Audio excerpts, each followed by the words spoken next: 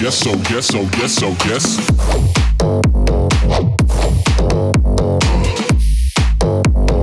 Yes, so yes, so yes, so yes. All right, welcome to the Oh Yes podcast. We got our boy Mike Alessante up in the crib. We've known Mike for a very long time. Mike is a manager to the stars, if you will, to the trap gods of the world. He Pray to the trap gods. Manages artists like Effin Company, Mike Alessante Incorporated. Yeah, what's up, man? How's your day going? Pretty good. Just kind of in between, Coachella dates here in LA in between. So, yeah. So you were, when we met you, you were an artist, actually. Yeah. Right? Mm-hmm. So I think one thing that's interesting that you told me, and like I'll let you like explain what you meant by it, but like you were doing the artist thing, you had traction. Like when we met you guys had some good traction, you had a good agent, you were releasing on the right labels, you had the good remixes. But you told me that one day you like kind of looked at the project from a manager side and you were like, I don't know that I would sign myself. Mm-hmm. And that was kind of the deciding factor for you to be like, I think I'm going to like go into the business side of things and like stop being an artist because I don't know that I would sign myself. And I found it so interesting that you were able to look at it from an outside perspective like that, because I don't think a lot of people could. What did you like? What like struck that chord where you were like, oh, like I don't know that I would sign myself. I think it's a lot of factors, but I think after working on various radio shows and working day job in it at like record labels and stuff. I think it just came to a point to where I knew too much, maybe at the level I was at. Not like a horn tooting sort of thing, but it was just kind of like, shit, like I don't know. I remember I had this moment where I kind of realized what it took to become like a top career artist. And I didn't enjoy producing music enough to like be stacking, 10, always be sitting on like, a huge bank of music. Yeah. Right. And, I think that's, I love making music. I like helping my guys out where they need it, for like sonic notes and stuff. But, stacking that much content all the time, like you really got to love it. Yeah. Like you really, when we met you, it was clear that you produced music and you were really good at producing music, but you got more kick out of the business side of music, you know? And I feel like a lot of artists, like I personally like the business side. Mm-hmm. Like I love making music, but something about the business side of music gets me fucking riled up. You know what I mean? Like I just like it. It's an exciting adventure. For sure. Compared to like making it, which I like making it too, but when it's done and we get to start planning, that's like my favorite part. Yeah. But you're also the face of a project that, a lot of people, including yourself, would sign as a manager. Right, you know what I mean? So I was I just took a really realistic standpoint of the project I had, and I was like, shit, I don't know. Yeah. What's good? Like that's a hard thing to do. Like kind of take yourself out of the situation by putting yourself on the out, like looking into it. You know what I mean? Which is, it's crazy that you were able to do that. It's good. It's good. Advice. Yeah, very good advice. For so sure. you pick up Tynan's your first. Well, you had Izzy. I remember Izzy. I had Izzy Izzy. had some traction. We did a song with Izzy actually. Yeah. And he was going good. And I feel like he just didn't want to continue down his path, or like what happened there? I think a lot of it just comes down to like how much you need to be like really active on social media and stuff. And there, in the beginning it's cool, but after a while, it's really a full-time gig, and so I don't know. That's really kind of like some people hate it, man. Some people really don't like social media. Yeah. I mean, he's a great producer. Like, he's still, producing for a lot of people. He's, a good friend, but he's not, like a full-time client at the moment. Right. So you pick up Tynan. Tynan's like starts kind of popping and doing his thing. And then, so you use that to like, facilitate other artists, or like how do you grow your roster? So this was the beginning of the partnership. So Tynan started to make some moves, and then I started having conversations with Company. Are you just finding these kids on like SoundCloud, or like how do you find a Company? I started hearing about Company. Yeah. He was one of those guys, like, he used to be one of those guys who would play with like Bear Grylls all the time, like, with Wooly and all those guys. And, I heard that he didn't have management, and, he was so like tightly wound with this like crew with like Wooly and all those guys. And it wasn't really in anyone's face that he didn't have a manager. Right. So I I just hit him up and asked, and he said he was available. So we had a conversation for a few months. Then I brought a Never Say Die EP to the table after a meeting with TJ over at the label in Amsterdam. And then, man, now he's like one of the main Never Say Die guys. I love his shit. His shit is sick. He's so good. He's great. So how do you I feel like with bass music, and honestly, I mean with house music too, I guess, but with bass music, because it's not based so much on melody, it's a little bit harder, I feel like, to like listen to a company song or listen to a Tynan song or listen to and know who you're listening to. So how do you approach like separating like a company from Bear Grylls? You know what I mean? Like obviously he's not wearing a bear mask, but like how Well, that's the thing. So with bass music, a lot of it comes down to, I mean, right now, because it is really saturated, it comes down to being, as loud as you can with your brand. Look at artists like Subtronics, Sudden Death, Peekaboo, all those guys, they all have their own thing going on, but it falls under that umbrella. They're all really loud in their own way. And I mean, if you were to go to, Company's story, he's really loud too now. He's got like silver hair and it's like off to the side, all crazy. And, he's like getting, he's starting to, get, he's just on it. He's getting more down with the culture. Is that something that you're, as a manager from the outside, are you like pushing them to do it? Or are they doing it on their own? So you're like actively like, hey, man, you're like, find your own way to be crazy. Like, yeah. I had a meeting with Steve Gordon about it. He obviously runs, the dance department over at, UTA with, Gimbal. And he was saying, he made some notes a while ago, saying like, hey, I feel like, Company should, maybe be a little louder. And so, really ever since then, we've really stayed on it. Yeah. I've always been like on it, but like, I didn't really understand how loud he had to be. And now it's like really Steve Gordon gives you advice. You're like, okay, we got to really, we got to take he's this. popped off one or two artists. Yeah. He's helped a couple guys in the industry. Steve Gordon's the loudest guy on social media that you could ever have. He has a yellow fucking McLaren with Smurf blue rims. So that guy knows about being loud. Yeah. So, just that little bit of advice we've been running with, and it's really helped Company keep his moment going, because it's all different moments that we're fighting to just keep rolling, I think that's one thing a lot of kids ask us that like I've noticed now as an artist is they're like, what was that moment? Right. And you're like, there isn't a moment. It's like a million moments that make up your career. It's a show on ABC called A Million Little Things. It's not one thing. It's a million things, but it really is. You know what I mean? It's like you got to play this festival, but all that means is that next year, hopefully you did well enough to get a better slot and then a better slot. And then maybe like there isn't like one defining thing. There's a couple exceptions there. There's only really like one thing that can be the one thing is if you have like a Levels or like a humongous hit that like, that's like the only thing you can really say is like that was it for me. But everything else is like you see that like little stepping stones. Like okay, we just did Coachella on this stage. We just did EDC on the art cart. Whatever the little thing may be, like to keep going and going. Yeah, but even the big ones, like like say Levels or something, like that's undeniable. But at the same time, like you need a team to like keep that wave going. Exactly. Yeah. Because there have been big hits in the past, where the teams or the artists. Or one weak link in the chain didn't keep it going, and that perfect storm per se wasn't so perfect. Yeah, I mean, we know guys that had some of the biggest songs in dance music ever, and like they can't get a show now. You know what I mean? It's like it just didn't kind of pan.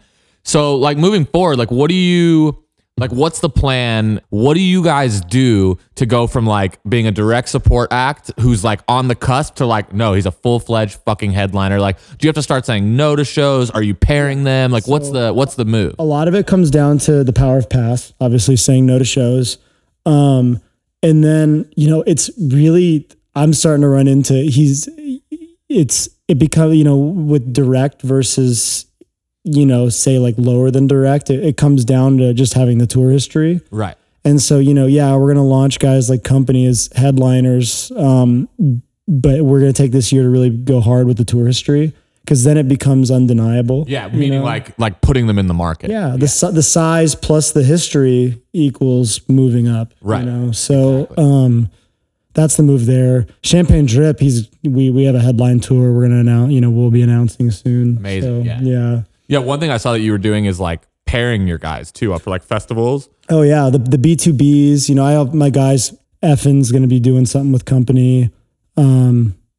So you're just trying to create kind of like a umbrella that they can all be under, like fucking with each other, like kind of like a crew. In a sense. Yeah, you know, the guys that I rock, like on my, you know, on my Instagram bio or whatever, like the guys that I actually say that I officially manage. There's been like multiple approvals from all my artists. Right. I want to make sure they rock each other. Do you like if you're gonna pick up a guy, do you like call your guys and go like, yo, I'm thinking about these guys? Like, do you get a feel for what they feel about it? Do you? Yeah, I like. There's just a lot of moving parts when it comes to you know, working with an artist, and obviously getting feedback from, you know, other artists who you respect and that are, you know, even better under your own umbrella, like, is the best way to do it. Yeah. In my opinion, at least in the bass world, you know, when I start expanding more like outside of the genre, which will eventually be someday, you know, it'll be maybe a little different, but for now, Yeah, I feel like bass is like super clicky. You know what I mean? Like not in a bad way. It's just like realistically in bass music, it's like who fucks with you is what makes you big. It's like mostly their only friends are other bass artists. You know what I mean? Like, real, yeah. It's Dude, we it's tell like a high school like clique, the Europe, because obviously like our crew is more the European guys. We tell them that we're friends with like some of the bass guys. They're like, those guys talk to you, man. We're like, yeah. I don't know. yeah. weird thing. How many artists do you have right now? So I have 5 official clients. Yeah. And when you say official, like guys that you're like, guys that are signed. yeah. Yeah. So like you have artists that you're maybe like I have teetering, developing, like. some developments, some guys that I help with their releases. So how does that work? So you like find a guy and he's just not quite there yet, and you're like, I'm gonna help you get to the point where I would manage you, or like, what's that conversation like? I mean, kind of like? the workflow doesn't really change so much. It just comes down to like, it's almost like trial period type stuff, because I'm so on the ground with my guys. You know, I send them notes. I want to make sure they're stacking content properly. You know, it's just like anything. Before you announce something, you want to make sure that everything's like running smoothly, you know, on both ends. Say, you know, if I want to make sure that whatever service I'm providing is good for them, I want to make sure that they're giving me the, you know, the putty to play with per se, you know, like I want to make sure. Yeah. How many clients is too many? Okay. For like a manager that like, you're not a new manager, but you're, you know, newer in a sense of like, there's a lot of managers in the game for like 20 years. Like that varies too. I think, you know, I can't imagine the workflow keeping up with like more than like it 6 artists with every different. Yeah, no, for me, it's, you know, when it comes to really, really, really new like clients that aren't like touring yet and stuff, I really will only take on 2 at once. Yeah. Well, yeah, because at first, it's costing you money to like manage guys. Like if you're an artist that's not making any money, essentially, if you have like any sort of team behind you, or like an assistant, an intern, a social media person, it's like if they're not bringing in income, it's costing you money essentially to manage them. Oh yeah. So I would imagine that you can't manage too many of those. And it's really hands on too, because in the beginning, a lot of the artists, they don't really, you know, understand, you know, the concept of, you know, stacking records, just the whole business, you know, how much rejection there is. Oh man, yeah. You know, so it's a lot of like, you know, kind of hand holding in the beginning, but you know, as a former artist, I really like, I've always just wanted to be the manager that, you know, I wanted per se, you know, and so. Yeah, I was gonna say like how is that buffer? Like, because you're pretty much the buffer between them and rejection, right? Yeah. So like when you do you like have to like set up this conversation in your head? Like, all right, this label turned down. I'm like, yo, fuck these fools. Like, I don't even need these motherfuckers anymore. like how do you like you're like no, we don't want to be there anyway. Like, how do you approach a conversation like you send a record that the artist loves but the label doesn't love it? Like, how do you? Honestly, I'm really like really just upfront about it. Because one of my like pet peeves with even dealing with like other people in the industry is like they'll lag on response just to like avoid, you know, like disappointing somebody. Right, yeah. And for me, I'd much rather, I mean, it's just almost like, you know, dating. It's like, you know, I'd rather just be upfront and be like, hey, like, you know, this is, you know, it's not working. Yeah, you know, hey, like, put it out there and fucking move on. Like exactly. Like it may hurt in the beginning, but at least like you're being blunt and honest up front. Right, You know? right. Yeah. So in like a new artist, like what do you because we were like talking to Will and I was like, what do you like search for, man? Like, and then like a new artist, and he was like, I search for 2 things that he needs, right? He was like, I either look for somebody who's a fucking superstar, yeah. or I look for somebody who is ridiculous at producing. He's like, if we can have both, like Nightmare has both. You know what I mean? Like if I have somebody that has both, that's a fucking slam dunk. But he's like, I need one or the other. So like you're looking for an artist. What do you like? like, oh shit, this guy caught my fucking eye? Like I what are you looking for? So honestly, I agree with Will on those things. I would add one thing to it. For me, I really want to make sure that whoever I work with has like realistic expectations and is patient. Yeah. Because, there could be a superstar that freaking Takes 5 years to pop. yeah, But it doesn't understand that. but doesn't probably. understand that and is like throwing you on the chopping block after like a few months and they don't have any traction yet. There's people like that out there. So the workflow for me is the most important. Yeah. But yeah, obviously, like if it just comes down to just finding somebody, yeah. I mean, So like you approach an artist, you're like, yo, I want to manage you. Are you like, before I can even think about that, like I need 20 records? Like, are you like, is it like that kind of thing? Or like, how does it, I'm definitely more prone to make someone like official when I have, stuff that I can actually like work on, Right. and which is, content. But yeah, say if there's an artist that, I'm talking to and I really think they have potential and they're not sitting on a lot of music, that's when we get in development mode. We're Right. like, all right, cool. Like, let's, Are you like hopping in the studio with them and like, yo, like let's crank this shit out? Like, not in person, but like I'll send, let's just say they send me like an MP3 and rather than me send like notes or whatever, like a paragraph of notes, I'll just be like, hey, give me the MP3. I'll throw it in Ableton and I'll slice it up and like change the arrangement. And I'll be like, here, this is what I want to hear. right. And then they'll either take it or not. But typically it helps with the creative process. It's so good that you can do that. That you can like you can put it into Ableton. Like, a lot of managers, like our manager, I love him to death, but But that's what I'm saying. Everyone's got their own skills in the beginning. For me, it was like really hands-on creative work. Right.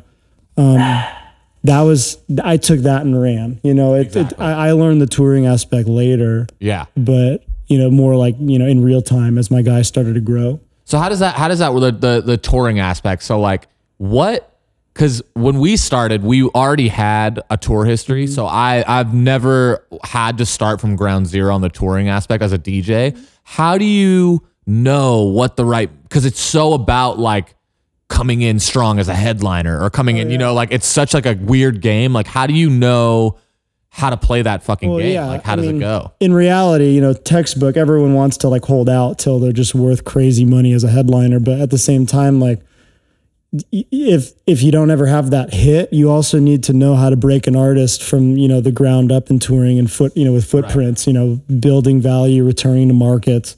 Yeah, we hear about so many things. Like I hear so many managers like, no, you just got to hold out till you're a headliner, and it's like, yeah, but like what? There is another strategy. Like you can build by supporting and like going higher and higher. I treat and it higher.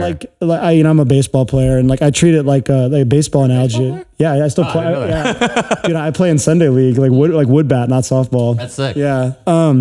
So I treat it like you can either be swinging for the fences, like a home run hitter. A lot of big home run hitters also have high strikeout average. Right. Yeah. Or you can be a player that hits for batting average. Right. There's a lot of really big, like Hall of Famer baseball players that had high batting average and not a lot of home runs. Yeah. Well, So, it's like and it's not that's the way everybody. Not everybody's going to be a marshmallow story. Yeah. You know what I mean? Like it's just not realistic to think that everyone's going to be like that. Like obviously there are the guys like that. Like I feel like Sudden Death came in and he's just a headliner. Yeah. But it's like not everybody's it's not going to happen with everybody. Yeah, you know but what I mean, look at artists like, Dirt Monkey and even Liquid Stranger. Like these guys are really doing the business, and they just get cold followings for who they are and how they how they're impacting whatever market they're Right. playing in. Yeah. So yeah. Yeah, I see like it's like a good example of like somebody like I saw like come up like a lot of the house guys, honestly, like the Afrojacks and the Nicky Romeros and stuff, like those guys signed to like David Guetta early on and were like opening for him, and like Afrojack played the changeover set at Ultra for 15 minutes the first time he played Ultra. You know what I mean? It's like there is a way to like build careers, and I think it's cool that you're like willing to like get in the ground and like do that. Well, yeah. And you're not just like, I'm gonna find this kid, we're gonna throw a fucking meme up there and like hope he can headline, Obviously, that'd be Everyone great. wants that. Yeah, everyone wants that. But I want to be able to do both. I want to be able to find an artist that I think has potential and make them good.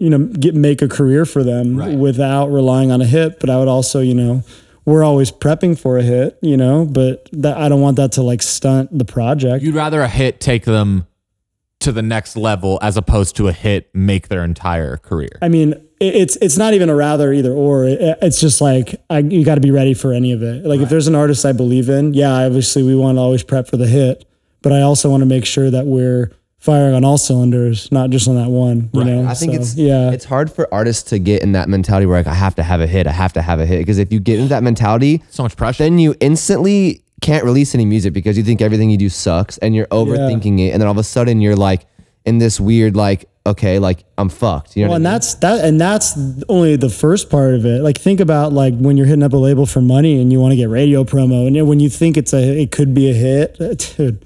Like there's so many moving parts. Oh, Like, dude. yeah. I'm sure it's insane. Yeah. Yeah. So speaking on labels, like with all your guys, do you feel like, because a lot of kids now ask us like, oh, like how do I get signed? How do I get this? And it's like, we're in the conversation a lot now where we're like, you don't necessarily even have to get signed anymore. Like obviously it helps. And I think in bass world, it could help if you're like part of a Never Say Die or like a Ausla or like but now there's this whole new business strategy where like, you don't even need to get signed. Like if you could build a self-sustaining business yourself on DSPs, it's like, you don't need a label. Obviously there's like pros and cons for all your guys. Are you going the label route? Do you suggest the label route? Do you suggest the indie route for some guys? Like, how do you kind of navigate that situation? So yeah, I mean, we go the label route. We don't sign exclusively to anyone. We got some like handshake stuff, you know, like Never Say Die with like company, but you know, he still steps out. You know, they're really cool about it. You know, they're down for the cause. And you know, him growing. You know, independent, I think is great if you can do it. But you need to have a certain amount of, you know, size, I would say, if you really want it to be substantial and, you know, if you really want to like TuneCore it and expect like plays on Spotify and all that, like there's a lot of back end you need. Like you need to kind of create like a budget. I mean, unless an artist just magically has money before they're touring, like going independent's really tough if you really want to compete with the labels. Because you say if you're independent, you're competing against, you know, some big labels released that week. So To have the relationships to put their songs ahead of any other. Exactly. So I mean, independent's great, but if you want to, you know, and I totally condone it, but you just have to keep in mind what you're actually competing with if you want to play. You have to know the level. You have to know the level of work. Essentially. Yeah. Exactly. Because cool, put shit out, great, but like, you know, how is it going to stand against, you know, say a spinning track or a Never Say Die track, or even, I mean, even upstream tracks that are, you know, poking in and out of dance. No, it is true. And like, I think a lot of people that go, they're just like, yeah, we're going independent. And it's like great, cool, good for you, dude. Did you think about what you need to do that, you know? Because I've seen a lot of guys like leave spinning and then they like go this like other route and their careers like tank. And They always come back. They always come back. And I don't even think it's because you can't go independent and be successful. It's because I don't think they understand like, the label was doing all these things that you didn't even know they were doing, and you were complaining the whole time, but now you're on your own and none of those things are getting done, and you're seeing the reality of like, oh shit, like I need to shoot my own video. I need to hit up Kramer. Yeah. I need to get a YouTube channel, all these things. And that's why, like, you know, say even, you know, when you guys get your label, you know, it's like having someone running, being like, you know, managing the label, that's like your eyes and ears, you know, for, you know, that thing. They're going to be the ones really, I mean, you guys obviously bring in like artists and stuff, but like in terms of all like the nit grit stuff, like the dealing with we talk about that all the time, like the shit that sheets. it's just like, dude, we're not going to do metadata. You know, I'm not going to be sitting on a computer like, all right, well, the metadata. It's like, just not going to happen. Going back and forth on like legal threads that take for freaking ever. Like, you know, that's you know, every label is going to need like, you know, and needs, you know, eyes and ears. A label like manager. that. Yeah. Exactly. Essentially. Yeah. And that's what the label manager is. It's the eyes and ears of, say, whether it's the CEO, CFO of the company, or it's the label, or it's like an artist run label, you know, I know I'm getting dug on here. Yeah. The dog is just going nuts. Thigh, buddy. Speaking about DSPs, one thing I thought is interesting, and you manage predominantly bass guys. That's just what's kind of, you know, been, you know, lucrative on the tour front. Obviously I started out with Paul. It's such a crazy business thing because we come from like house world and pop world and stuff like this, where I come from house and pop as well. But like our artists, that's where we are, we live. But the one thing that's so crazy to me is that bass artists on DSPs, not really killing it. Like even Excision, 400,000 monthly know. listeners. Yeah. But they sell so many tickets, and it's such a weird connection, right? Like, what do you think that is? Like, why do you feel like a Excision track, highest track he has is probably 5 million streams, but he can sell 20,000 tickets? What is the... I'll break it down for us. We all come from this world. It's the difference between like the emo pop and the metal. Yeah. It's the same thing. You know, it's like the guys who were in emo and were crossing over in that whole rock thing in the early 2000s.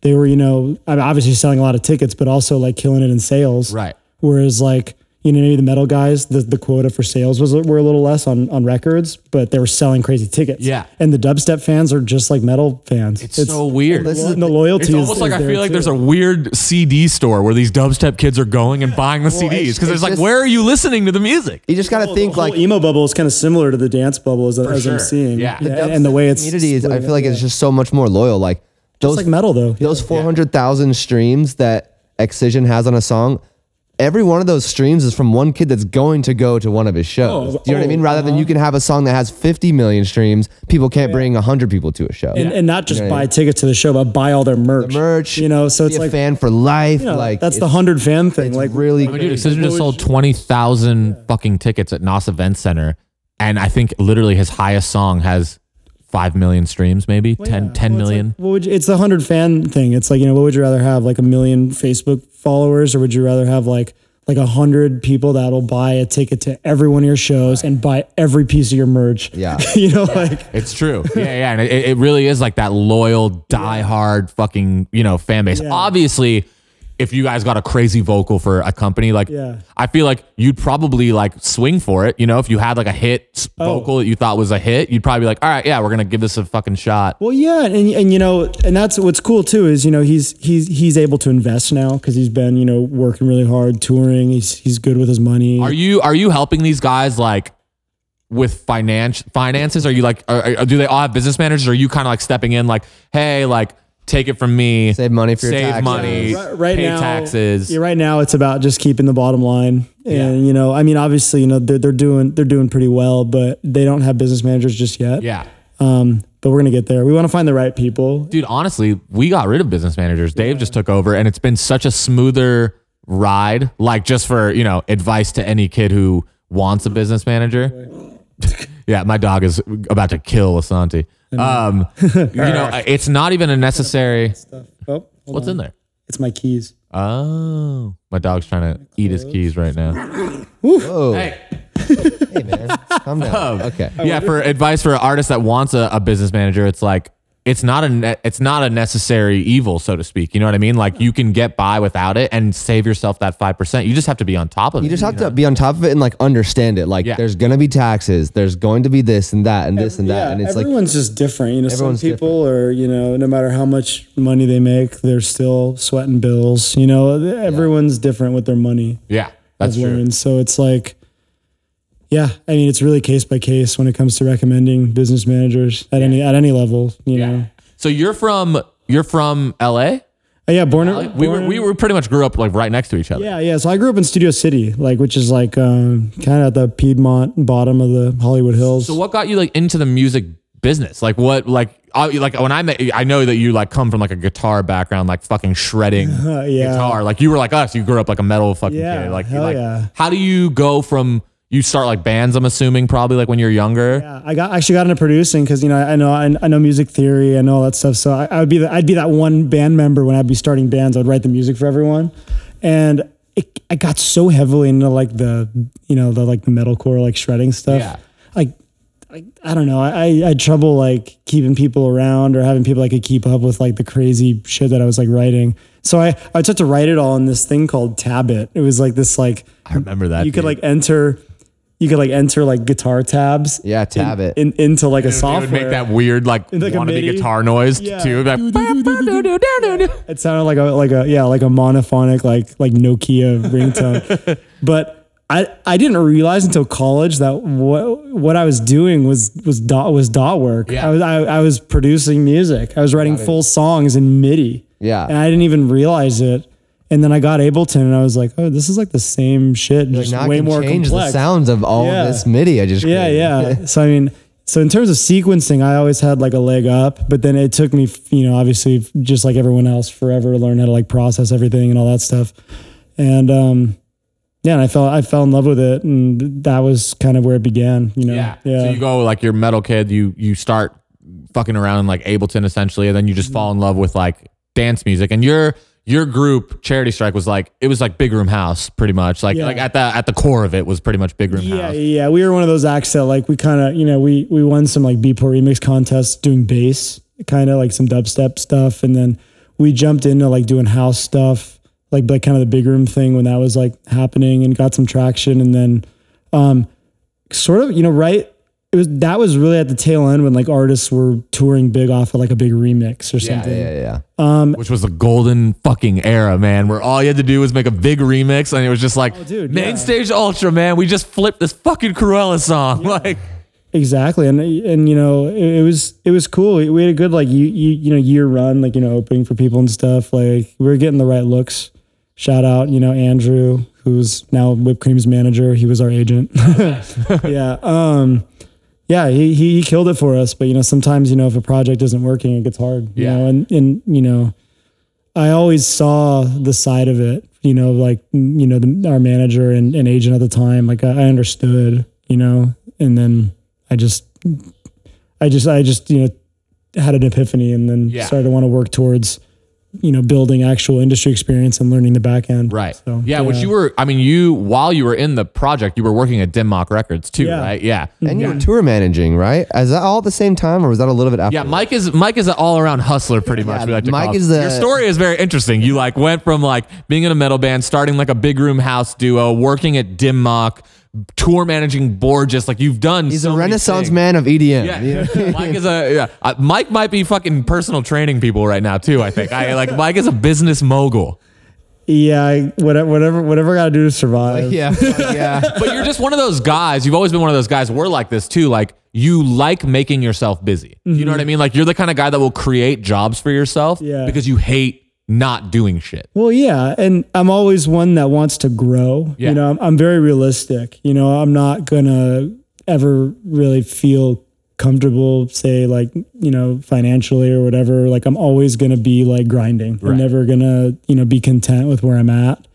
And I'll never really be too like, say like too, I don't know, in a sense, like too big for a job or somebody. Yeah, I'm cool to like grind it out. Yeah, too comfortable to hustle. Exactly. Like, I'm always going to want to be there to help people out and be on the nit-grit of things, And you're one of those guys you go 110. You know what I mean? Like, like you're like, all right, I'm going to eat good. I'm going to meal prep 7 days a week. Yeah. I'm going to manage all these motherfuckers. I'm going to produce all the way. Yeah. You like worked at Dim Mak, you were doing like 13 jobs that you didn't even need to do. You're just one of those dudes, which I like go after a lot, and Dave goes after a lot. Like you're one of those guys, you're not half-assing shit. You're going to go 110 all the time. Yeah. And it's something that we get DMs all the time, and kids are like, what's your suggestion to like making it and this and that? I'm like, dude, this industry, the music industry in general, like being the most talented, it's one thing. I mean, obviously if you're Zed and you're like literally the most talented person in the room, okay. But for the most part, it's can you outgrind the next guy? Realistically, you know what I mean? It's all survival, dude. We're all like entrepreneurs partnering up with other entrepreneurs. Some of these entrepreneurs are like, have a chair at an office, but it's, we're all just, that's why it's so Wild West in the music industry. It is the fucking Wild West. Everyone kind of owns their own operation. There's no, we're just a bunch of degenerates. I mean, realistically, like all of us were just band kids or DJ kids or whatever. None of us are like school smart, like pretty much. We're all pretty like, we're guys that couldn't get our brains to work like everybody else. So we started our own fucking planet called the music industry. You know what I mean? Yeah. Like I talk about it all the time. People are like, yeah, this A&R said this or that. I'm like, okay, most likely this A&R was a failed musician. Mm-hmm. So he was like, all right, I didn't make it as a musician. So now I'm going to be an A&R. And then now they're like the biggest A&R in the world, let's say. But it's like, he's still a degenerate, man. Like it's still a guy who didn't want to get a real job. So he works at a label. I mean, that's the real, like the president of Dim Mak Records. It's like, he just didn't want to go work at fucking Microsoft or like Yeah. wherever, or be a lawyer like everybody else, you know? Yeah. So it is the Wild West. It's funny that that's a good way to put It's it. true. Yeah, man. They all, There's everyone. not really any rules. You just kind of like, the only rule is like just be like nice and respect everybody. And other than that, it's like you don't have to be anywhere any certain time. If you don't want to go to a show, you don't have to go. If you don't want to go to the office, like I feel like you don't have to go to the office. I mean, Like, realistically, I've never worked in a music business office, but I feel like people at Denmark probably just weren't coming to the I office. mean, I feel like you sometimes. can go there like drunk, even. You know what I mean? Like you can show up to your work when hammered. we met with them, it seemed like people in there were drunk. I don't know. Yeah, no, I mean they run a clean operation, but they have I mean they have people working under them that follow the rules and all that. I just wanted to clear that up. They do run a clean operation. Nobody at Denmark was drunk.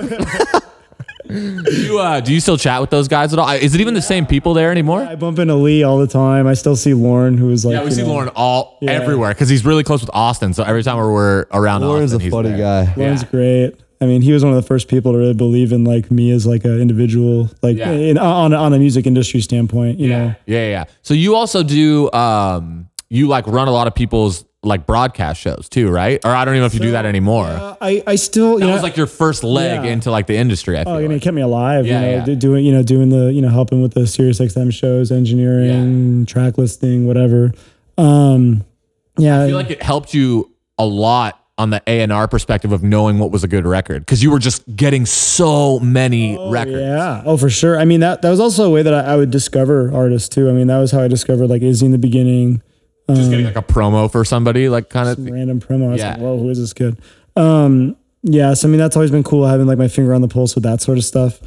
But I never, when it came to like radio production stuff, I didn't have, once again, like the passion to like create my own like noise house. I probably could have at one point. Or like go work at Sirius XM as like a programmer. It wasn't like your passion. I could have created like a business that competes with some of Yeah. these titans, but I just, I wanted to get into the manufacturing side. Yeah, it it was a means to an end. It was like yeah. it was a you paid rent from it, but it Yeah. wasn't like your main priority. Yeah. yeah. Kept me alive for sure. How did you like tour? it. Because you tour managed. Sorry, I'm talking to your dog here. Stop it. Keeps biting on my key.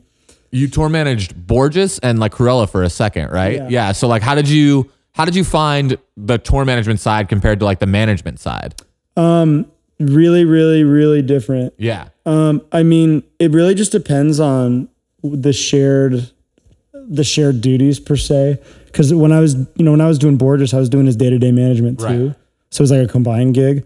Whereas like Cruella, when I was, helping them out on the road, I was basically just filling in for like a few months. It was cool. I love the girls.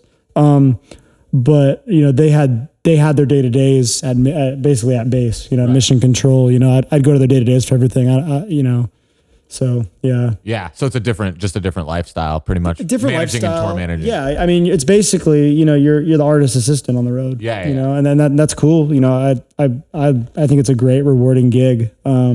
And I recommend anybody that really wants to like learn the back end of the industry and touring to get into it. Yeah. I that's learned- why I really wanted to have you on here because a lot of kids don't know how to get from like A to B, and it's like your story really is like an A to B story. It's like it's like local band kid to touring DJ Yeah. to the label side of things to tour manager to full-time manager. It's like you really went up the fucking mountain like in a way.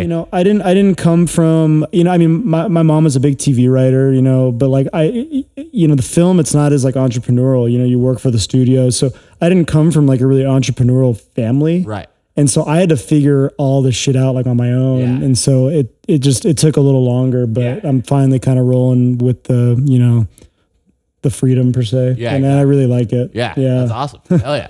Well, I mean, I guess to wrap it up, like a kid writes you, wants to be a manager. You're like, all right, you don't know anything about it. What's like your go? All right, this is how you start. Like, let's get the fucking ball rolling. So you're saying like a kid. Yeah, the kid comes to you, he's like, I want to be a what's manager. his first step? What's the first step? Like, how do you get going? I would try to I would try to get like it's like a young kid or like a student. I would try to get like an internship or, like a gig working at one of these companies, say like a Red Light or a UTA. I mean, or a label even, you'll either one, you'll learn about the label side, you'll learn about the manufacturing side, or you learn about the booking side. And then from there, really get good at one of those and then from there, if you want to be a manager, use that one edge you have and then learn them. You go as you go. Yeah. But you got to have one really strong strength that can help an artist in the beginning. Yeah. Yeah. Perfect. Well, thank you for stopping by, Lasanti. Young Mike in the house. Guys, Did you hell lift today? Did you already work out? I did, but I Go got to the gym, man. I gotta go finish now. No, I didn't go yet. Yeah, I didn't go yet. I woke up a little late and I didn't get to go, so I'm gonna go after this. Hell yeah. But yeah, thanks for stopping by, bro. Yeah, thanks for having me. We out. I like how Dave does the rock signs to the microphone. Yeah. Yo, peace, bitch.